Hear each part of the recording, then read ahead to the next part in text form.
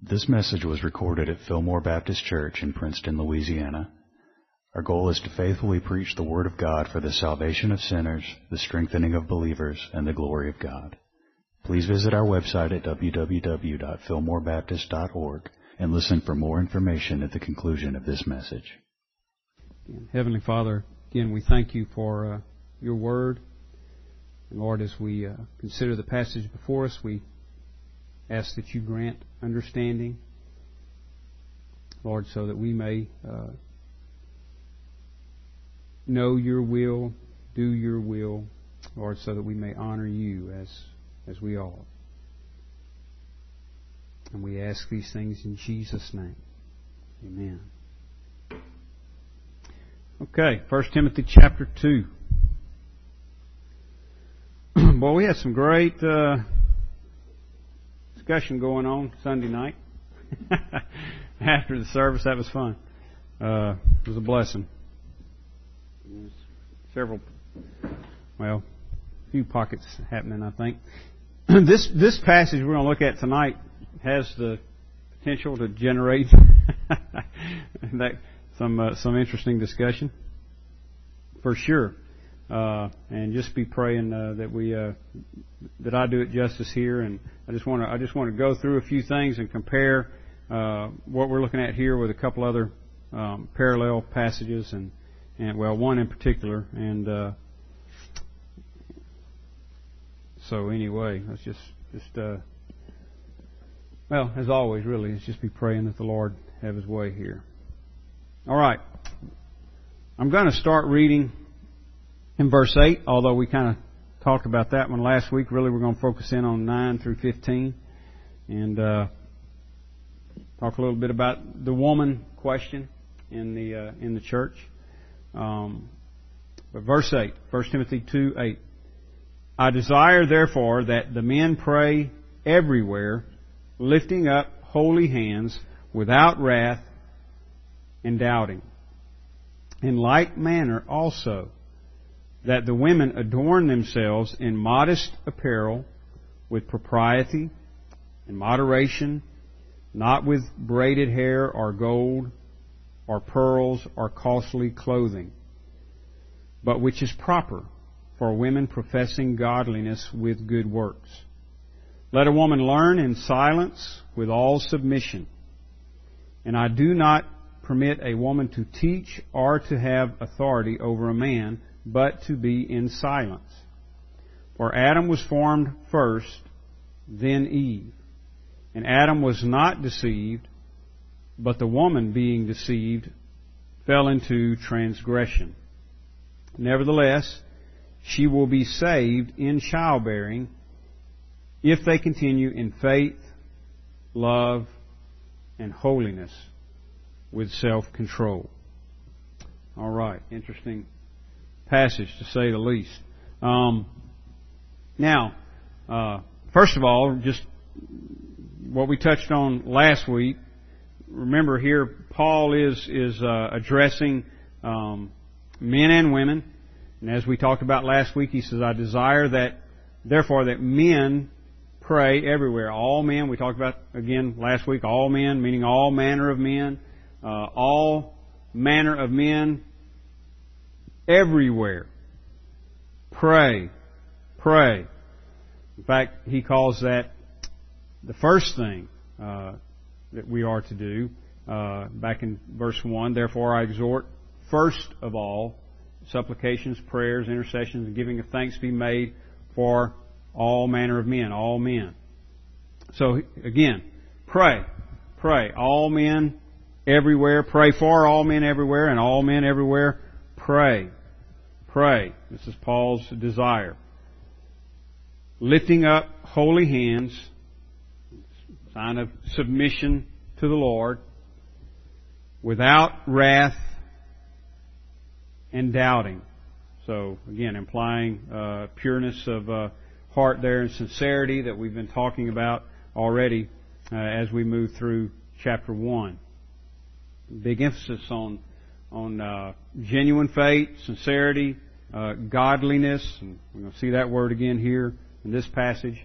So it's all in that in that context. And as well, a quick reminder before we move into chapter 9. What is being discussed here? Chapter 3, verse 15. I write, this is key verse for the whole letter, what Paul is writing for. I write so that you may know how you ought to conduct yourself in the house of God, which is the church of the living God, the pillar and ground of the truth. So Paul's reason for writing, so that we may know how we ought to conduct ourselves in the house of God. Not meaning a building, but meaning us, the church. In fact, that's what he says, which is the church. The called out ones, the ecclesia of the living God. So that's the purpose behind these instructions that he's giving for men, for women, and then for church polity and everything that he covers here in 1 Timothy. So keep that in mind. It is how we are to conduct ourselves as an assembly, the church of the living God, when we come together, how we are to conduct ourselves in the household of God, as we've been saying. And I'm gonna jump back and forth a little bit between here and 1 Corinthians 14. So let me read you the last verse in 1 Corinthians 14:40, because that has a bearing here as well. In finishing up a great deal of his instruction there in 1 Corinthians 14, he says this in verse 40, let all things be done decently and in order. All things be done decently and in order. All right? So that you may know how to conduct yourself in the household of God. All things should be done decently and in order. 1 Corinthians 14:1, he instructs them to pursue love. Here, if you remember, we talked about being in pursuit of peace and having sincere faith, godliness. Okay? So, it all has to do with us as an assembly, doing all things for the purpose of edification, which he deals with in 1 Corinthians 14 a great deal. For the purpose of edification, everything must be done decently and in order. Now, verse 9. 1 Timothy 2:9. In like manner, he's just given instruction for the men. I desire that all men pray everywhere. Now, in like manner also, that the women, that is, I desire that the women adorn themselves in modest apparel with propriety and moderation, not with braided hair or gold or pearls or costly clothing. So Paul begins to lay out instruction here for the women. First of all, with dress, how women are to adorn themselves modestly. Now, I'm going to quote a man here, but this applies both ways. I was listening once to John Piper in an interview, and just thought this was a great way to put it. He was being asked about proper pulpit attire, jeans and t-shirt, or Hawaiian shirt and Bermuda shorts, or they didn't mention those things, but it was just right attire or suit. And here was his answer. He said, I try to dress in such a way that I don't draw attention to myself. Now, that's a little, that doesn't give us a set rule, does it? It's a little ambiguous, it's a little bit subjective, but it's a great principle. It's a great principle for pulpit attire. It's a great principle for women's dress as well. And I think I said all that because I think that's basically what Paul is saying here. You dress in a modest manner. He doesn't lay down specific rules. Wear your dress to your ankles, or your hair down to the middle of your back at least, or any of those kinds of things. He simply says women should adorn themselves in modest apparel with propriety and moderation, not with braided hair or gold, pearls, or costly clothing, but which is proper for women professing godliness with good works. That's what is at issue here for men and for women. To live out our profession, those of us who profess godliness, to conduct ourselves in this world in moderation, with wisdom, not letting outward things be what adorns us, but inward things, that which is in the heart, godliness. Now, let's look at a passage here real quick too, 1 Peter, before I move beyond this.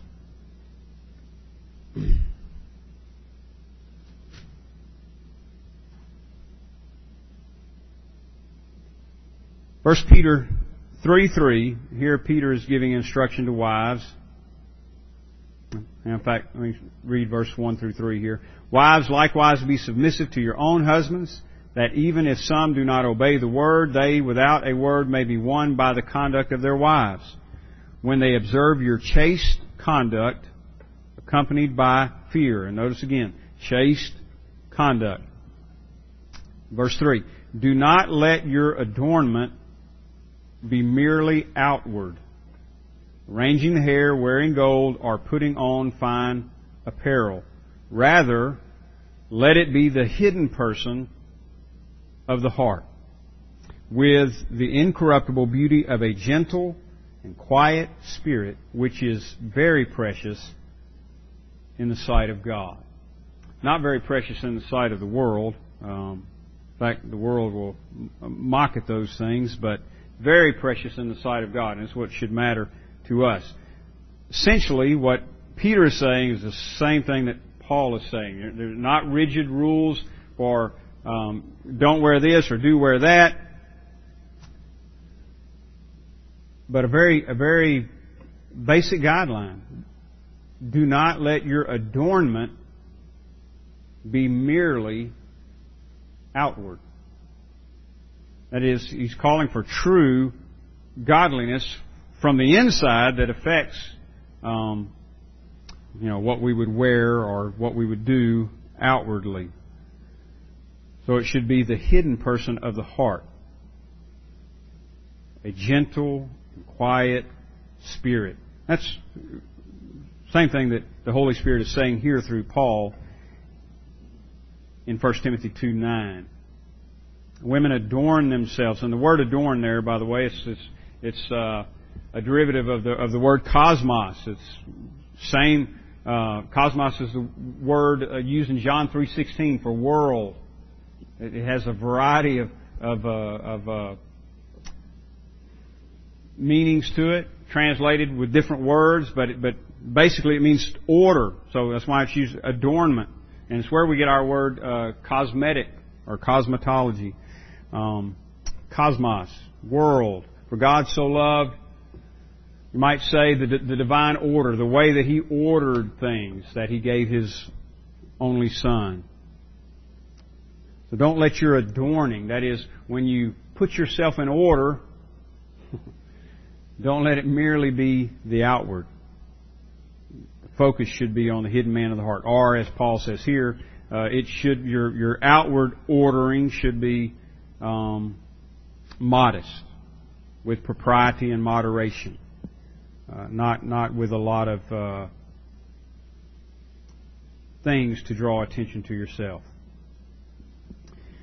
But, verse 10, back in 1 Timothy 2, but which is proper for women professing godliness with good works. Verse 11, let a woman learn in silence with all submission. And I do not permit a woman to teach or to have authority over a man, but to be in silence.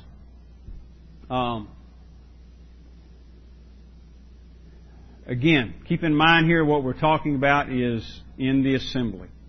What we're doing right now. In the assembly. In the assembly. Paul says, I desire that all men everywhere pray. I desire that women dress modestly and learn in silence with all submission. I do not permit a woman to teach or to have authority over a man in the church, in the assembly.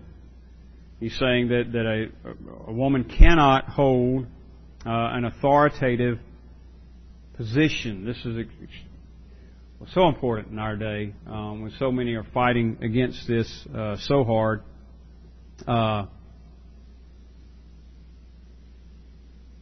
In terms of salvation, in terms of relationship to God, men are no better than women. There is no, the women aren't something lesser, but it comes back again to order. God has set things in a certain order. And in the church, the men are appointed as leaders in an authoritative sense. Doesn't mean that women don't have any leadership roles at all, but Paul is forbidding here them to have teaching or authoritative positions over men in the assembly. In the assembly. All right. Now I want to compare a verse or two here, and you can turn with me if you want, but don't lose your place here. 1 Corinthians 14.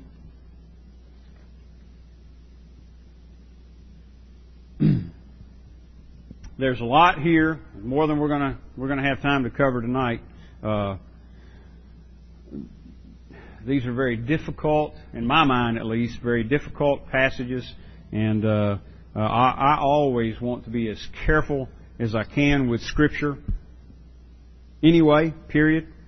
Handle it with care. Rightly divide, cut it straight, the word of truth.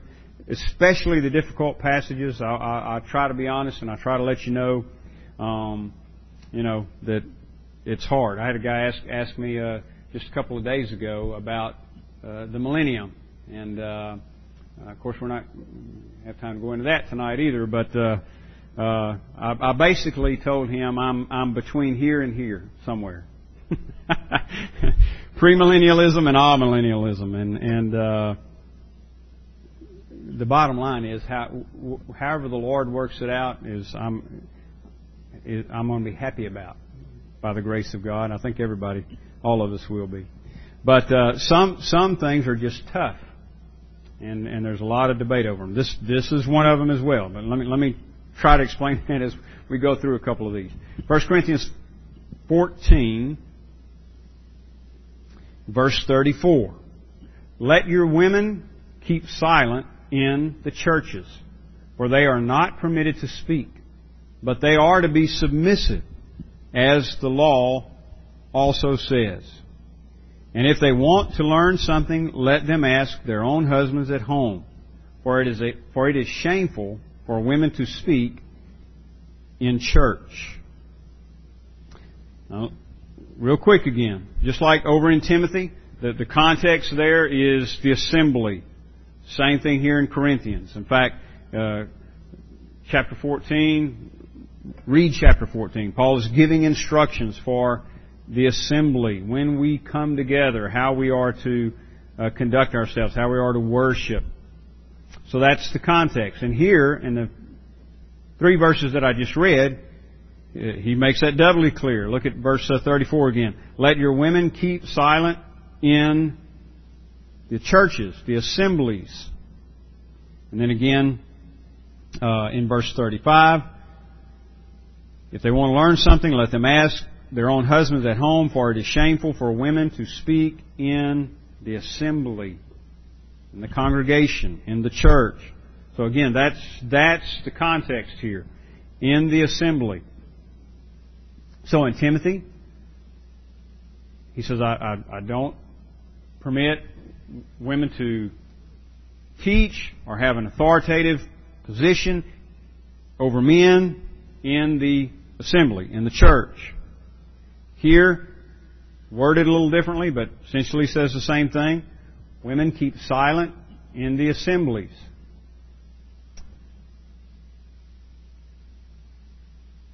Now, boy, this raises all kinds of questions, doesn't it? And you get extremes from in our day, and I'm sure it's been this way for probably since the beginning. That's why Paul's having to deal with these things. You get extremes to where women aren't allowed to speak at all when they come in the auditorium, the house of worship. Or, on the other hand, it's like these passages are totally ignored and we have women serving as pastors, teaching and holding authoritative positions. And then you have different views in between those. Those are the extremes. You got different views in between those. So where is the right view? And as I was saying a moment ago, it's not, at least in my mind, it's not as simple as it looks. If you just read the two passages that we just read, it's pretty cut and dry. It seems to be, doesn't it? And it would almost put you in that camp that says, okay, as soon as we all come together in the building, women are not to speak. But we can't take those passages alone. Hold your spot here, and let's go back just a few chapters here. Chapter 11.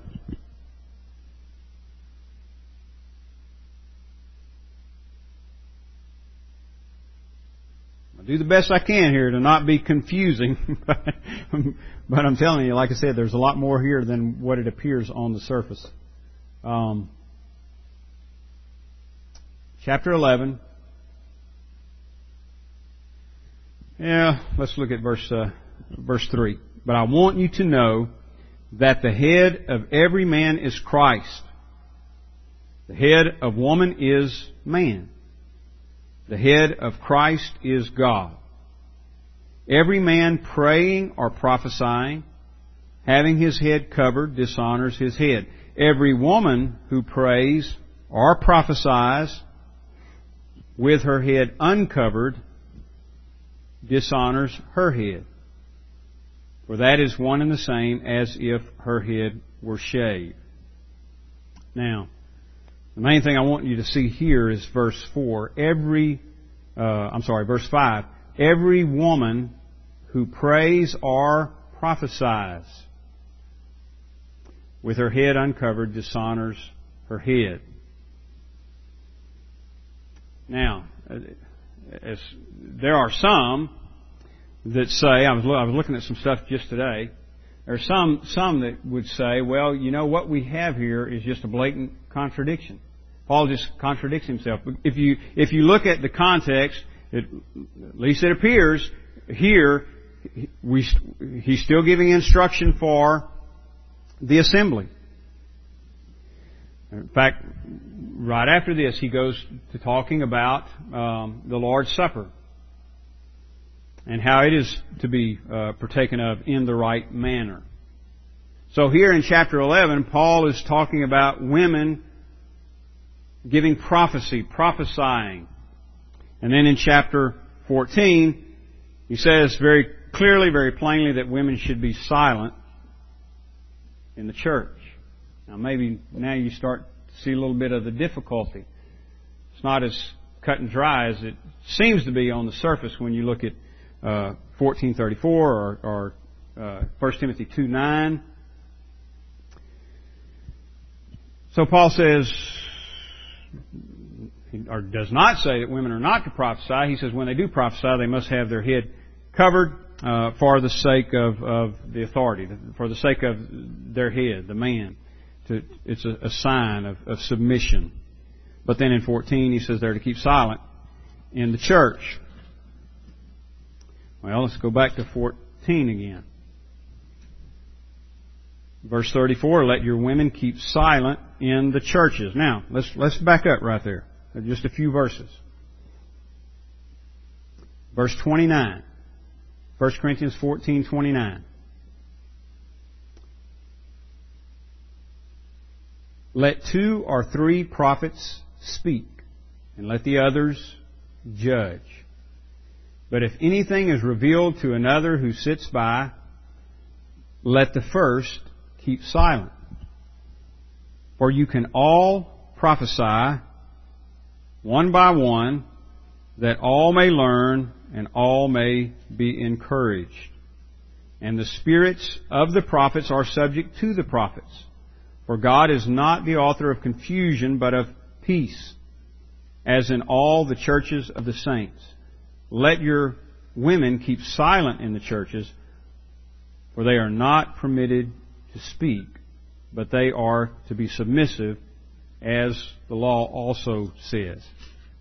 So here, verses 34, 35, where Paul says women are to keep silent, ask their husbands at home, shameful for a woman to speak in church, are right in the middle of a discussion of tongues and prophecy.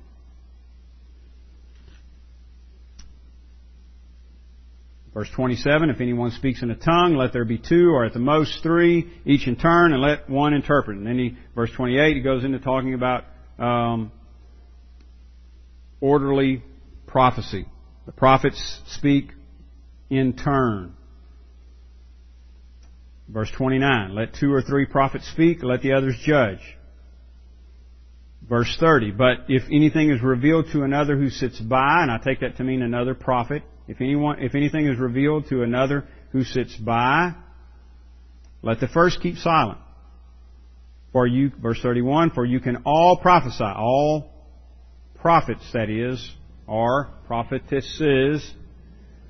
For you can all prophesy one by one, that all may learn and all may be encouraged.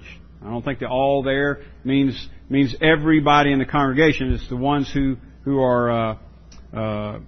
have the gift of prophecy operating there. And then verse 32, the spirits of the prophets are subject to the prophets. And then you come to verse 34, let your women keep silent. So here's the deal. In chapter 14. In these verses, whole chapter he's talking about church order. What we do when we come together. In these few verses, he's talking about the operation of gifts of tongues and prophecy. In the few verses leading up to his statements about women, he's talking about judging prophecy. Again, verse 29, let 2 or 3 prophets speak, let the other prophets, judge. So, some speak, that is, they give a word that they believe the Lord has put on their heart, and the other prophets judge. That's an authoritative role. The judging, that is an authoritative role. So the prophets speak, the others judge. And it's in the context of that discussion, again, verse 31, he says, you can all prophesy. Again, I take that to mean all those who have the gift of prophecy, not necessarily not every member. You can all prophesy one by one, that all may learn and all may be encouraged. So it's in the context of that discussion that he says, verse 34, let your women keep silent in the churches, for they are not permitted to speak, but they are to be submissive. Now, he clearly mentions women prophesying in chapter 11. We know that Philip had daughters who prophesied. So there is some speaking going on there as part of the women's role. Yet, this much is clear. I think crystal clear.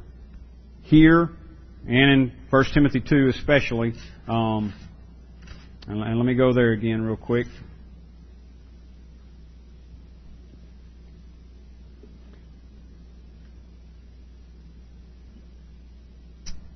1 Timothy 2:12.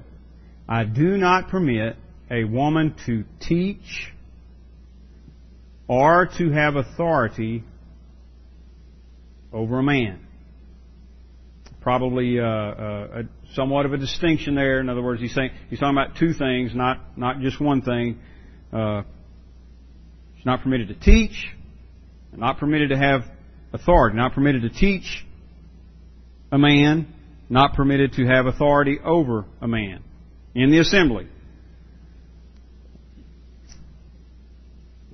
So this much is crystal clear, I would say. And I know there are a lot of people that argue against this, but I think this much is crystal clear. Women do not hold an authoritative role in the assembly, such as the position of elder, because Paul clearly says they're not permitted to teach or to hold a position of authority.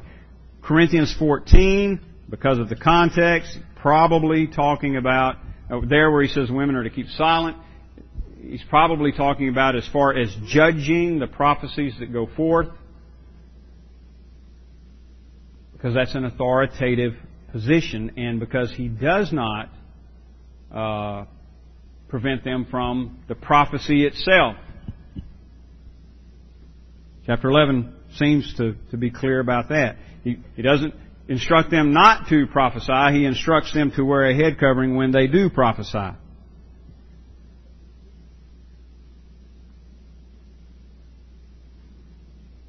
So let me try to say this again anytime I'm dealing with a really hard passage, I like to stay with what we know, and emphasize that. We know this. He is not permitting a position of teaching or authority over men in the assembly.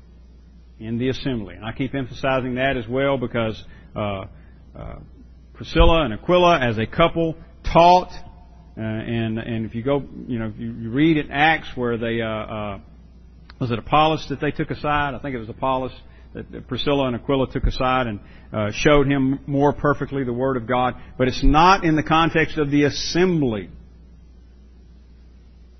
And here Paul's statements are clearly regarding the assembly.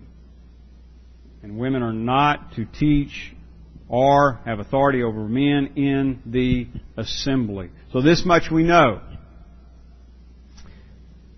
that he is prohibiting positions of teaching, positions of authority in the church, in the assembly, for women. All right. Real quick, these last few verses. It's already time to finish. 1 Timothy 2:13. This needs to be said as well. Paul's basis here, his reasoning for this, because you get all kinds of things, all kinds of explanations, usually to explain away what Paul is saying here. I remember a pastor we were working with years ago. He and his wife, and she taught and she preached and she pastored for a while. But their thing was, they would mainly focus in on the Corinthians there, and they would say, they had this problem in Corinth, which apparently they had here at Ephesus too, with just these really obnoxious women, and they were just really loud and carrying on, and so Paul was targeting them. I mean, he was talking to that church because they had such a problem. But that's a really, really, really weak explanation for what Paul is saying here. And I want to show you this. He doesn't give anything like that as an explanation. He does earlier on. He talks about false doctrine and so forth, but he doesn't say that it's the women that are doing it. And he doesn't say that women who are teaching false doctrine are not permitted to teach or have authority. In fact, if that were the case, surely he wouldn't limit it to women, would he? I mean, he would say men and women who are teaching false doctrine should not be in a position of authority. No, he goes back to how God orders things. He roots this teaching in creation. That's the basis he gives. Not even the fall. You might say, well, you know, because this is a popular argument too. The fact that women were to be in submission to men was a result of the fall. It was a result of sin. And now in Christ, there's no more male and female, and so there's no longer that submissive role. There's no longer male headship. But again, Paul doesn't root his argument in the fall. He roots it in creation. Verse 13. For Adam was formed first, then Eve. He's simply saying this is the order that God established at creation. As we read in Corinthians, the head of the woman is man, head of man is Christ. Head of Christ is God. This is God's established order. So he says, for Adam was formed first, then Eve. And Adam was not deceived, but the woman, being deceived, fell into transgression. Nevertheless, if it hasn't been difficult enough already, how about verse 15? Nevertheless, she will be saved in childbearing, if they continue in faith, love, and holiness with self-control. Wow.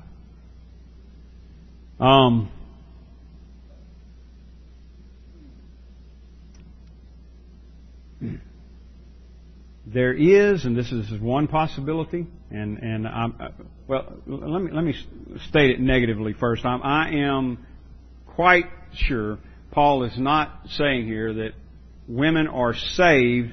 That is, your salvation spiritually, your relationship with God, is based on childbearing. He doesn't teach that. I mean, for example, in the book of Romans, he doesn't talk about, the just shall live by faith, except women, be saved through childbearing.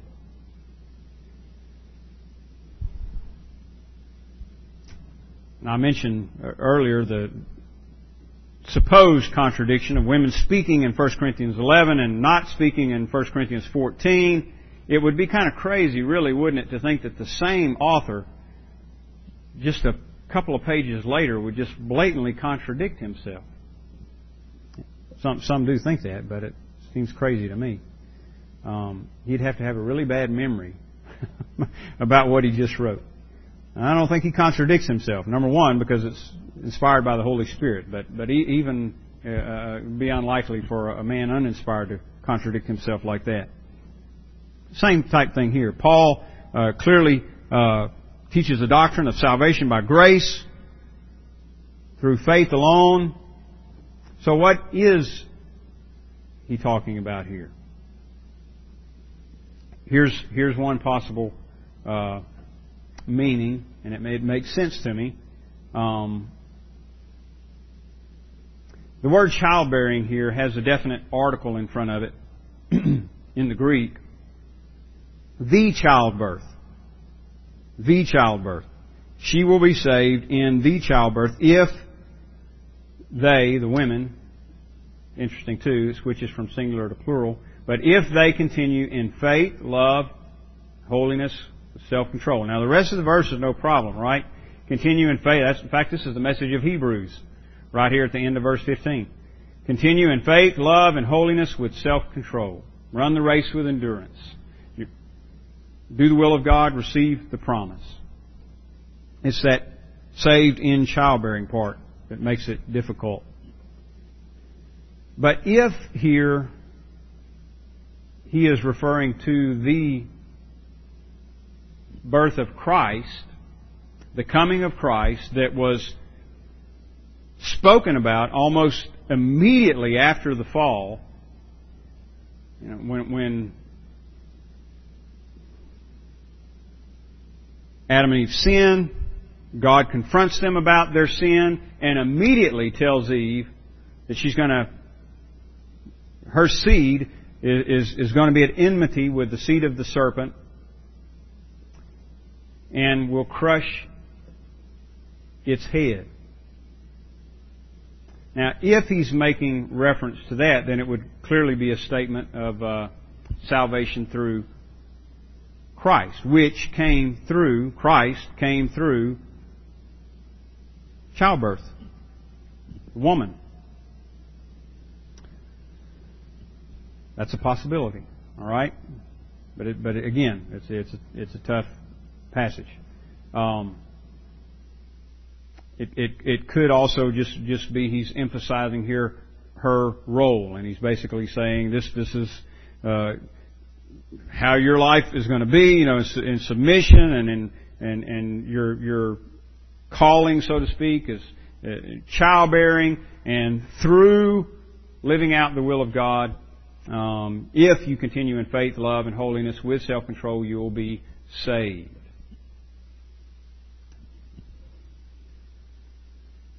I hope that makes sense. But bottom line is this. In terms of relationship with God, men, women, we're saved the same way. By grace through faith. Men are not superior somehow spiritually. I think I know myself good enough to know that, I think a lot of times about Paul calling women the weaker vessel, and I have to stop and try to define that, because I like to define things, and I think now I know women that are stronger than I am emotionally. I know women that are stronger than I am intellectually. I know women that are stronger than I am. I went to school with a girl who could bale hay better than any guy that at school. It wasn't just me. She had no problem throwing bales of hay. So what does he mean? Weaker vessel. There's no superiority. A different calling, a different role does not make you less of a person. But there is a distinction in roles. And in the church even, though when you speak strictly in terms of salvation, strictly in terms of relationship with Christ, there's no male nor female, no Jew or Greek. All are on the same level. Yet, in church government, there is distinction in roles. So that Paul says, I don't permit a woman to teach or have authority over a man, but to be in silence in the church.